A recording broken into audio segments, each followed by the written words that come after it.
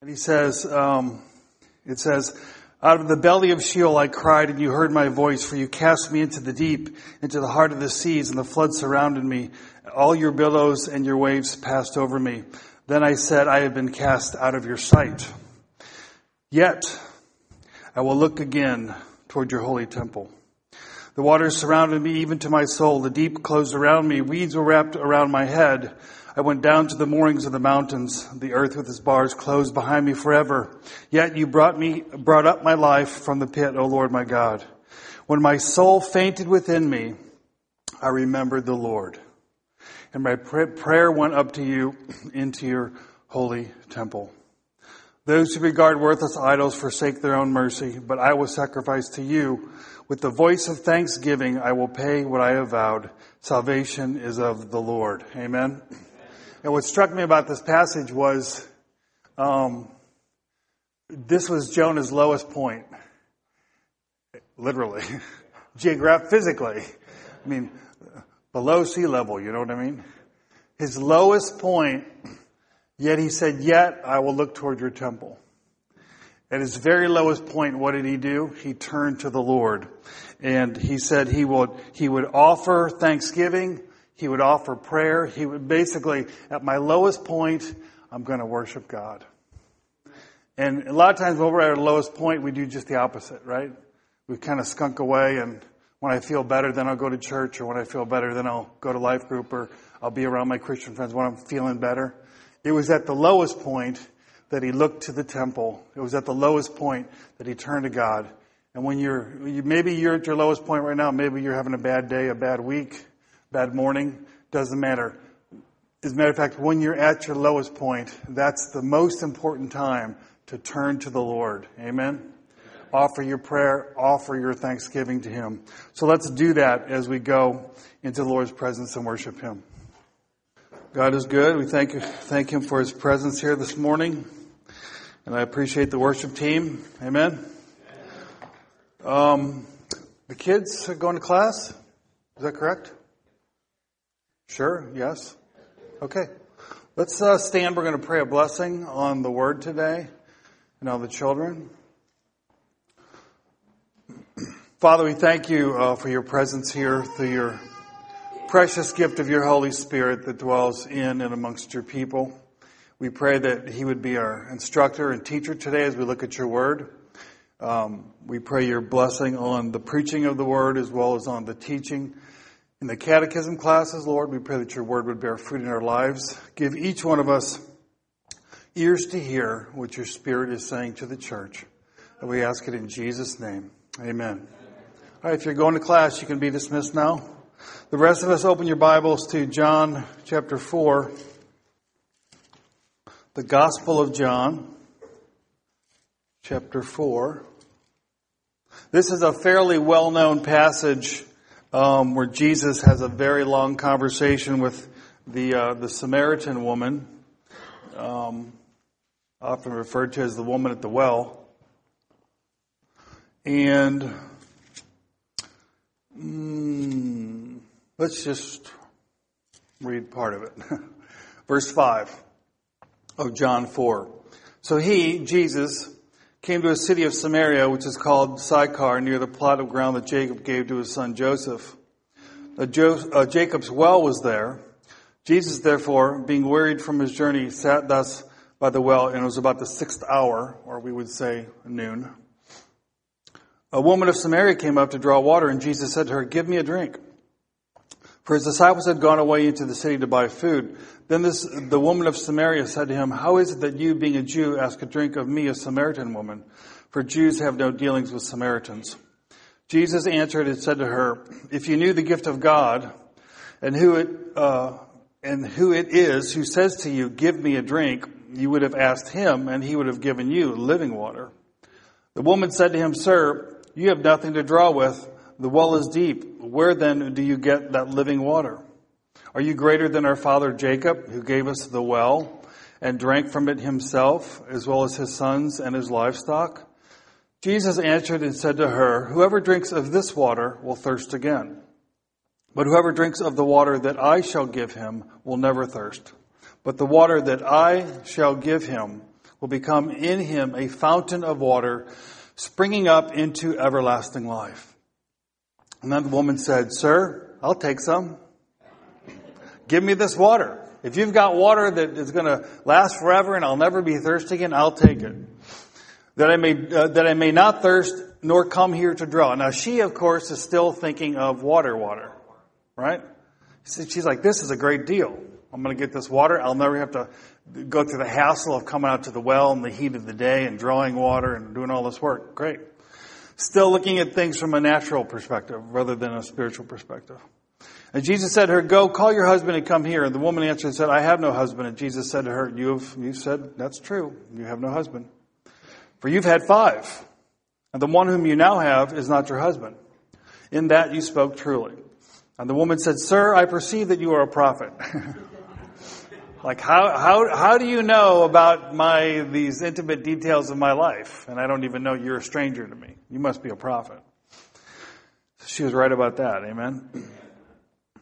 And then she says, Our fathers worshipped on this mountain, and you Jews say that in Jerusalem is the place where one ought to worship. Now, I don't know how often you've read this passage, but it is really fascinating to read this passage. I mean, to really slow down and see what's all the psychology that's going on here. Is this woman, how a lot of times she'll speak in the plural like we Samaritans, but then sometimes she switches and says I. And usually she switches to I when she wants something. But then when she wants to be evasive and doesn't want Jesus addressing her personally, she goes to we. It's very, very interesting. So she perceives he's a prophet, which was true.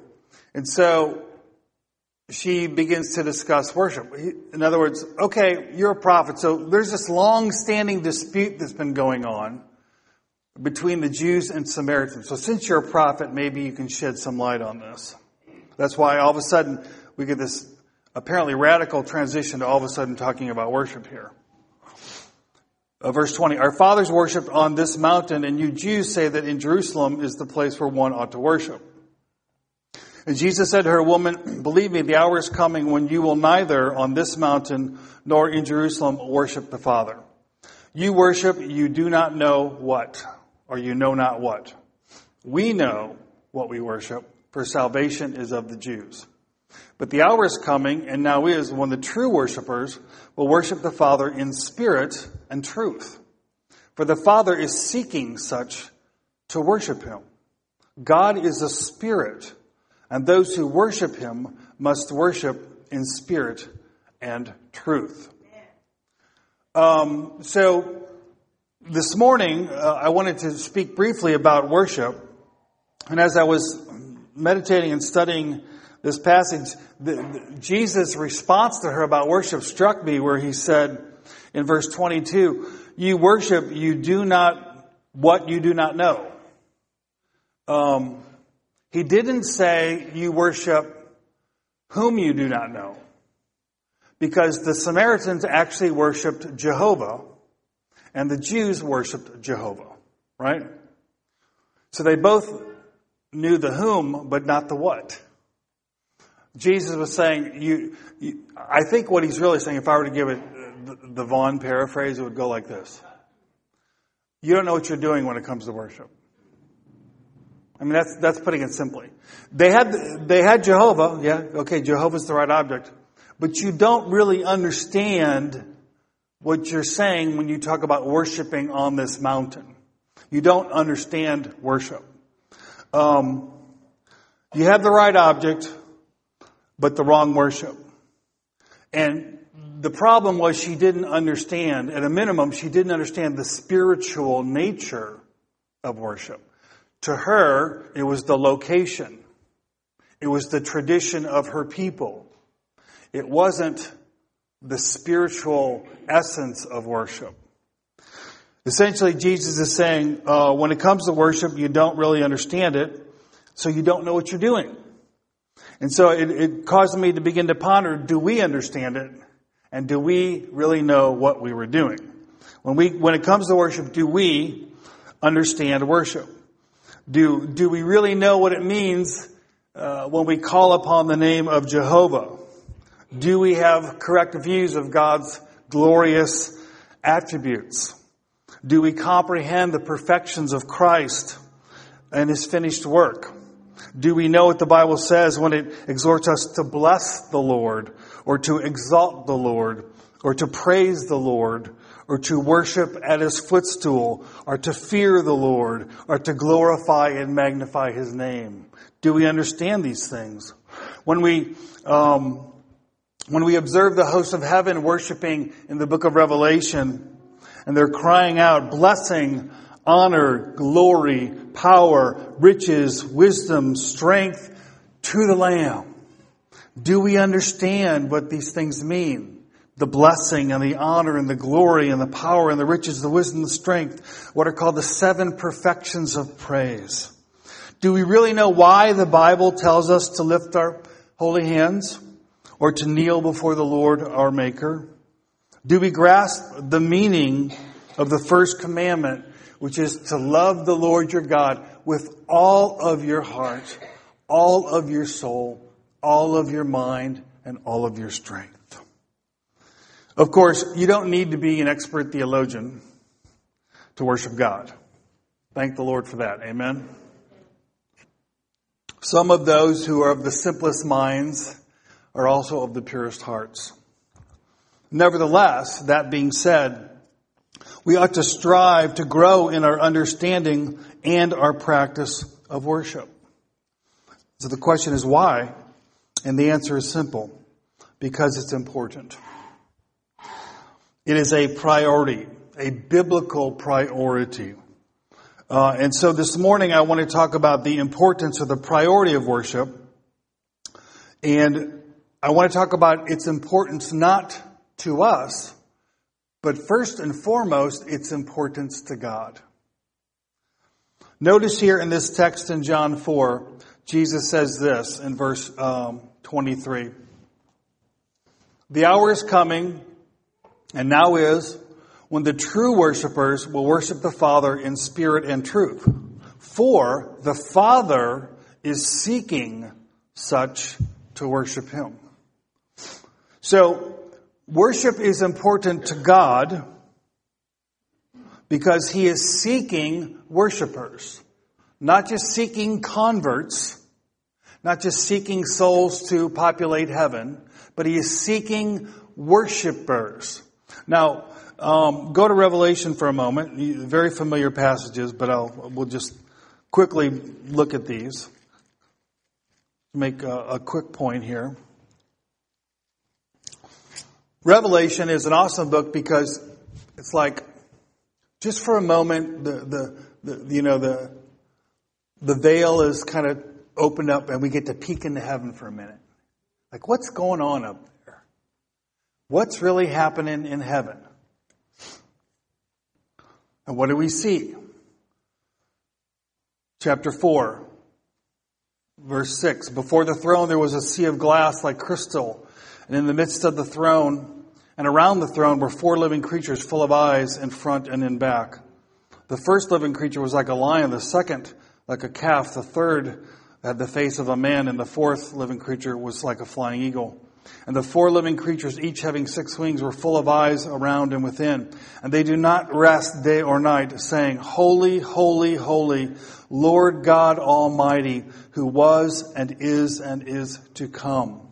And whenever the living creatures give glory and honor and thanks to Him who sits on the throne, who lives forever and ever, the 24 elders fall down before Him who sits on the throne, and they worship Him who lives forever and ever. And they cast their crowns before the throne, saying, You are worthy, O Lord, to receive glory and honor and power. For You created all things, and by Your will they exist and were created. So the first snapshot we get of what's going on in heaven is worship. And as you read through chapters 5, 6, 7, we are told over and over and over what's going on in heaven is worship. Chapter 5, verse 8. Now when He had taken the scroll, the 4 living creatures and 24 elders fell down before the Lamb, each having a harp and golden bowls full of incense, which are the prayers of the saints. And they sang a new song, saying, You are worthy to take the scroll and to open its seals. That scroll is the scroll of history. The Lamb is the one who is governing history. For you were slain, and you have redeemed us to God by your blood out of every tribe and tongue and people and nations. And you've made us kings and priests to our God, and we shall reign on the earth. Then I looked and I heard the voice of many angels around the throne. The living creatures, the elders, and the number of them was 10,000 times 10,000 and thousands of thousands. A whole lot. Right? A vast multitude that really could not even be numbered, saying with a loud voice, "Worthy is the Lamb who was slain to receive power and riches and wisdom and strength and honor and glory and blessing." And every creature, notice this, every creature which is in heaven and on the earth and under the earth and such as are in the sea and all that are in them, I heard saying, every creature I heard saying, blessing and honor and glory and power be to him who sits on the throne and to the Lamb forever and ever. And the four living creatures said, Amen. And the church says what? Amen. Amen to that means I agree. It's true. Amen. And the 24 elders fell down and they worshiped him who lives forever and ever. And we see similar scenes as we proceed through the book of Revelation. What is the point? The point is that we were created for worship. When God made us and when God redeemed us, it was to create a people of worship. Now, I actually think there's some other things going on in heaven. Because later in Revelation, it talks about serving the Lamb day and night. But there's this constant praise and constant worship going on in heaven. This, if you are a believer in Jesus, if you're a Christian, this is your destiny. Do you understand that? This is where you're headed. You're headed to a worship service. So guess what we get to do now? We get to practice. We're getting ready for the great marriage feast of the Lamb, which is going to be a big wedding party and an awesome celebration and an awesome wedding reception. And we are going to be literally united with our bridegroom Jesus, and we're going to have an awesome worship service. That's where we're going, folks. And the Father, in the plan of redemption, seeks such to be part of this company of worshipers. So if he's seeking this, then it must be important to him. To him. It's also important to God, secondly, because he commands us to worship him rightly. Quickly go to Exodus 20. I know I'm jumping around, but this is more topical than expository. Exodus 20, we have the Ten Commandments. And in the first two commandments, the Lord says this in Exodus 20, verse 2, I am the Lord your God, who brought you out of the land of Egypt, out of the house of bondage. You shall have no other gods before me. In other words, you are to worship me and worship me alone. We need to have the right God, if you will. Now, it might sound silly, but we now live in a pluralistic society, and your neighbor might worship a very different God. You may have a Muslim neighbor, a Hindu neighbor, whatever neighbor. So we have a multiplicity of gods that are being worshipped in our society today. God says, I am God. Jehovah says, I'm God, and you shall have no other gods before me. Worship me, the right God. That's the first commandment. But the second commandment is, he says, you shall make for yourself no carved image. In other words, not only do you need to worship the right God, but you need to worship the right God in the right way. That was the Samaritan problem. The Samaritans worshiped Jehovah, but they weren't doing it in a proper way. So if God commands us to worship him, and to worship him properly, and I could give many other scriptures to support this, then clearly worship and proper worship is important to God. It's important to God. Thirdly, worship is important to God because he frequently, and I stress the word frequently, he frequently exhorts us to worship him. Look at Psalm 135, if you would. We're going to look at a few scriptures in Psalms. 135.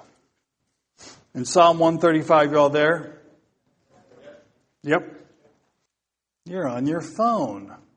Yep. No wonder I couldn't hear the little rustling of the leaves over there. Can hear some leaves over there. I like the leaves. I like the sound of the leaves. Yeah. Psalm 135. Praise the Lord. Praise the name of the Lord. Praise him, O you servants of the Lord, who stand in the house of the Lord, in the courts of the house of our God. Praise the Lord, for the Lord is good. Sing praises to his name, for it is pleasant. Amen. Look at Psalm 146, verse 1. Psalm 146, verse 1. Praise the Lord. Praise the Lord, O my soul. While I live, I will praise the Lord. I will sing praises to my God while I have my being. Psalm 147, verse 1. Praise the Lord, for it is good to sing praises to our God, for it is pleasant and praise is beautiful. Look at Psalm 148. Praise the Lord. Are you getting the point? Praise the Lord from the heavens. Praise him in the heights. Praise him, all ye angels. Praise him, all his host. Praise him, sun and moon. Praise him, all you stars of light. Praise him, you heavens of heavens, and you waters above the heavens. Let them praise the name of the Lord. Amen. Now look at Psalm 1. We could do Psalm 149. Again, praise the Lord. Look at Psalm 50. This is the summation of the book of Psalms. The last chapter. It says, praise the Lord. Praise God in his sanctuary. Praise him in his mighty firmament. Praise him for his mighty acts. Praise him according to his excellent greatness. Praise him with the sound of the trumpet. Praise him with the lute and the harp. Praise him with the timbrel and dance. Praise him with stringed instruments and flutes. Praise him with loud cymbals. Praise him with clashing cymbals. Let everything that has breath praise the Lord. And God's people said, praise the Lord. Everything that has breath. And guess what? That includes you. And we could literally spend the whole morning looking at scriptures where God says, praise me, bless me, extol me, worship me. Frequently, over and over and over in his word, God is exhorting us to worship him, exalt him, bless him, etc. It must be important to God. Now, some people are uncomfortable with that. They're like, God's kind of egocentric, you know. I remember some gal I led to Christ years ago, just began to read the Bible. She's like, I don't understand why God's always telling us to worship him. What's that all about? He seems really insecure. Well, in a fallen creature, if a fallen creature said to you, praise him, then, hey, praise me. Come on, praise me. You're like, that's creepy. Right? Right? But in a perfect being, in an unfallen being, in a being whom to worship is to find one's fulfillment, to worship that one is to be called really to an ultimate blessedness. And so when God says to us, praise me, exalt me, worship me, he's calling us to be blessed. He's calling us to be fulfilled. He's calling us to be enriched. He's calling us to find communion and fellowship with him, which is our ultimate purpose for being. So it might seem ironic, but God cares about worship a whole lot. And he frequently calls us to worship. But we're the benefactors of it. I mean, in one sense, you can't give God anything. Right? I mean, we can ascribe honor to him. We can ascribe strength to him. You don't give him strength. I mean, the scripture uses these phrases, give him strength. Well, really? Like he's not strong? He's almighty. I can't give him any strength, but I can ascribe to him what he is. I can acknowledge what he is. I can profess what he is. Right? And by doing that, I am the benefactor. God doesn't need my worship. He doesn't need your worship. He created these wild creatures called living creatures. We just looked at in Revelation with all the eyes and all the wings, And they're created and they just circle the throne. And they just worship. Holy, holy, holy. God doesn't need our worship. But He frequently, repeatedly calls us to look at Him, to contemplate Him, to exalt Him, to extol Him, to glorify Him, whatever word you want to use, to worship Him. We're the benefactors of that. But it tells you how important it is to God that He repeatedly says this. Fourthly, we know worship is important to God because He's pleased. He's pleased with genuine worship. Since we're in Psalms, go back to Psalm 51 for a moment. In Psalm 51, this is a psalm of repentance or a psalm of contrition. You might call it a lament, if you will. David is repenting of his sin with Bathsheba. And he says in verse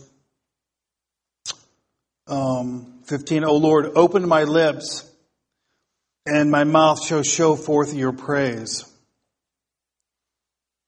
For you do not desire sacrifice, or else I would give it. You do not delight in burnt offerings. The sacrifices of God are a broken spirit, a broken and contrite heart. These, O God, you will not despise. Now, we may look at this at a later date, but when Jesus talks about worship in spirit and truth, that's what He's getting at. That a genuineness of heart, a humility and brokenness of heart before God. He says, do good, 18, in your good pleasure to Zion, build the walls of Jerusalem. Then you shall be pleased with the sacrifices of righteousness, with burnt offerings and whole burnt offerings. Then they shall offer bulls on your altar. In other words, when worship is done properly, when it's genuine worship, true worship, then it blesses God, it pleases Him. Psalm 147, turn there quickly. We've already read it, but I want to make another point about Psalm 147 and verse 1. It says, praise the Lord, for it is good to sing praises to our God. It's good in and of itself. It's a good thing and it's the right thing to do. Amen? But notice it says, for it is pleasant and praise is beautiful. Now, I think the pleasantness of praise it's pleasant to God. No, I think it's pleasant to us too.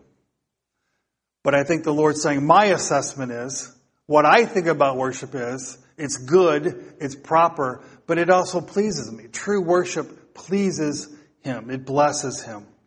And praise is beautiful in His eyes. So it's important to Him because it pleases Him. We also know that worship is important to God because just as He's pleased with genuine worship, He's displeased with vain worship. Look at Isaiah chapter 1. Hear the word of Jehovah, verse 10. You rulers of Sodom, give ear to the law of our God, you people of Gomorrah. Now, He wasn't speaking to Sodom and Gomorrah. Do you know that? He was talking to the Jewish people. So when a message starts and you're called Sodom and Gomorrah, you know it's going to be a hard word. You know what I mean? It's like, uh-oh. I think I know what's coming. Verse 11. To what purpose is the multitude of your sacrifices to me? Now, remember, sacrifices here isn't like doing a hard thing sacrifice. This is a literal sacrifice. A bull, goat, whatever, lamb. To what purpose is the multitude of your sacrifices to me, says the Lord? I've had enough of burnt offerings of rams and the fat of fed cattle. I do not delight in the blood of bulls or of lambs or goats. When you come to appear before me, who has required this from your hand to trample my courts? Bring no more futile sacrifices. Incense is an abomination to me. The new moons, the Sabbaths, and the calling of assemblies, I cannot endure iniquity and the sacred meeting. Your new moons and your appointed feasts, my soul hates. They are trouble to me. I am weary of bearing them. When you spread out your hands, I will hide my eyes from you. Even though you make many prayers, I will not hear, for your hands are full of blood. Now, they were worshiping. I mean, do you understand what I'm saying? They were offering the appointed sacrifices. They were doing the ritual, but their hearts were not right with God. And so it wasn't genuine worship. It was empty or vain worship, and therefore it displeased the Lord. Now, at a later date, I'm going to say a word about the physical and literal expressions of worship that we engage in. But the important thing to understand here is that when Jesus said that God's seeking those to worship Him in spirit and truth, what He's saying is there has to be a correlation in the heart with what we are doing with the body. You hearing me? Now, this is a tricky thing because here's what people often do. They say, well, I came to church and I'm kind of down, I'm bummed out. I don't feel like worshiping. So if I worship God, then I'm being hypocritical. So in other words, their emotions govern their expressions of worship. And I think that is incorrect. I think that we are called to obey the exhortations and the commands of God to worship Him in spite of how we're feeling. That's not hypocrisy. It's to come to God and say, God, you know what? I'm having a hard week. I'm having a hard month. I'm having a hard life. Whatever. Okay? But I'm going to give you what you deserve. I'm going to profess what I know is true in my head, even though my emotions may be in revolt at this moment to what your word says is true. Your word is true. You are true. I'm going to assert what is true. And that's what I believe we need to do. And David in the Psalms very often says, I will sing. He doesn't just say, I praise the Lord. He says, I will sing. I will praise. I will. He's saying, I'm going to do this as a deliberate act of my will. That's obedience. And that's proper. So, we don't let our emotions govern our expressions of worship. And say, well, when I feel happy, I'll just tell God He's good. I mean, God is good all the time. The Lord gives and the Lord takes away. Blessed be the name of the Lord. That's what we learned from Job. Blessed be the name of the Lord. The book of Job ends in worship. That's what it's all about. In Mark 7, Jesus, if you want to turn there with me.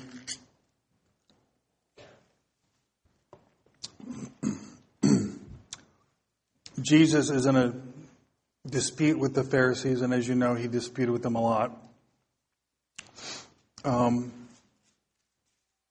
The Pharisees are really fascinating, It's like these guys would get all tied up in a knot about whether you drank out of the right cup. It's like, really? That's really important? And yeah, we see this kind of stuff in churches, Churches have a big fight over what color is the carpet going to be, and should we have soft chairs or hard chairs? Really? Is that really important to God? Jesus is telling them that their traditions were unscriptural. And He says in verse 6, He answered and said to them, well did Isaiah prophesy of you, hypocrites, as it is written, this people honors me with their lips, but their heart is far from me. And in vain they worship me, teaching as doctrines the commandments of men. So much could be said about this, but the point I'm making here is that God, when we talk about worship being important to God, He is pleased with genuine worship. But He's just as unpleased or displeased when we have vain worship. And I think for many evangelicals who are not high church people, that is, there's not a lot of ritual in their church experience, we can still go through our own ritual. I mean, we can still be ritualistic about our relationship with the Lord and especially about our corporate worship, we can just, as we like to say, we go through the motions. We sit in the same seat, we sing the same songs, we say the same words, kind of all in the same way, and it just becomes a ritual. Well, you're a church, so what do you do? Well, you just do this. And there's an emptiness to it because we're not choosing a deliberate act of worship. And it's the deliberate choice that makes it worship in spirit and truth. A deliberate choice, a thoughtful and deliberate decision of one's mind and will to enter the presence of God and worship Him. What am I on? 6? 1, 2, 3, 4, 5, 6. The sixth reason, and I'll be done in a moment, that we know worship is important to God is that He gave us an entire book of worship songs. You know what the book's called? Very good. The Book of Psalms. Now, and that doesn't even include many other texts which are songs, right? Both in the Old Testament and in the New. So we have an entire book, one of the longest books in the Bible, has the most chapters by far, and it's a book on worship. It's not a book on theology. It's not a book on church order or church discipline or any of that stuff. It's a book on worship. That ought to be a clue, right? That worship is important to God. He gave us a whole book and more. Lastly, we know worship is important to God because He is glorified by proper worship. Psalm 50 verse 23, and we'll close with this. Psalm 50, back to Psalms, our worship book. Very simple but profound statement in verse 23. Whoever offers praise glorifies me. You know, the Westminster Shorter Catechism opens with this question. What is the chief end of man? What is our real purpose? Why are we here? For what purpose are we created? And the answer is, man's chief end is to glorify God and to enjoy Him forever. Couldn't come up with a better summary of the purpose of our life. To enjoy God and to glorify Him forever. Question number 2. And what rule has God given to direct us how we may glorify and enjoy Him? The Word of God, which is contained in the Scriptures of the Old and New Testaments, is the only rule how we may glorify and enjoy Him. The Scriptures tell us how to glorify God in a way that is pleasing to Him. Amen? The Scriptures. We were created for this purpose. When we gather together and we worship the Lord, it's not a preliminary to a sermon. It's us coming into the presence of God and to really, we're fulfilling our destiny in the very act of worship. I mean, do we understand that? And when we offer praise to God from a sincere heart, it brings Him glory, and we are called to glorify and honor Him. One more verse, is that okay? I always say last verse, but I lie. I lie a lot. When I'm in the pulpit, I lie. John 17. Jesus, right before He's going to die, says to the Father, Father, the hour has come. And here's what He says right before He dies. Glorify your Son, that your Son also may glorify you. As you have given Him authority over all flesh, that He should give eternal life to as many as you have given Him. And this is eternal life, that they may know you, the only true God, and Jesus Christ whom you have sent. I have glorified you on the earth. I have finished the work which you have given me to do. And now, O Father, glorify me together with yourself, with the glory which I had with you before the world was. I mean, this is the summation of his life. Jesus is expressing the purpose of his coming, the purpose of his dying. This is the eve of his death. And what does he say? He says, Father, glorify me so that I can glorify you. The whole purpose of his coming was to not just save us, but to bring glory to the Father and to the Son in saving us. Through saving us, so that we then would join with him in bringing glory to God. And so at the end of this prayer, Jesus says, he prays for unity of the church, and he says in verse 21, that they will be one as you, Father, are in me and I in them, that they also may be one in us, and that the world may believe that you've sent me. And the glory which you have given me, I have given them, that they may be one just as we are one. We get to join Jesus in bringing glory to the Father. Amen? Because of his redemptive work. It's what it says in Revelation. He has made us a kingdom of priests. So what did the priests do? The priests offered the sacrifices. The priests went into the temple. The priests ordered and arranged the worship and led the worship. We are a kingdom of priests, redeemed by his blood, that we might glorify him through our worship. Amen? Let's stand and worship him. Father, we thank you for what you've done for us. We thank you that you've revealed to us in your word our ultimate destiny to be a people of worship and praise. And we thank you, Lord, that we get to practice right now for when we're going to meet you in heaven and spend eternity worshiping you. I thank you, Lord, that you've given us your Holy Spirit who works in us and intercedes through us and even worships through us. And Lord, I pray that we would truly, in spirit and truth, have a heart to glorify you and honor you. That would be our purpose in our worship. That we and others would truly recognize how glorious and beautiful you really are. We pray this in your name. Amen.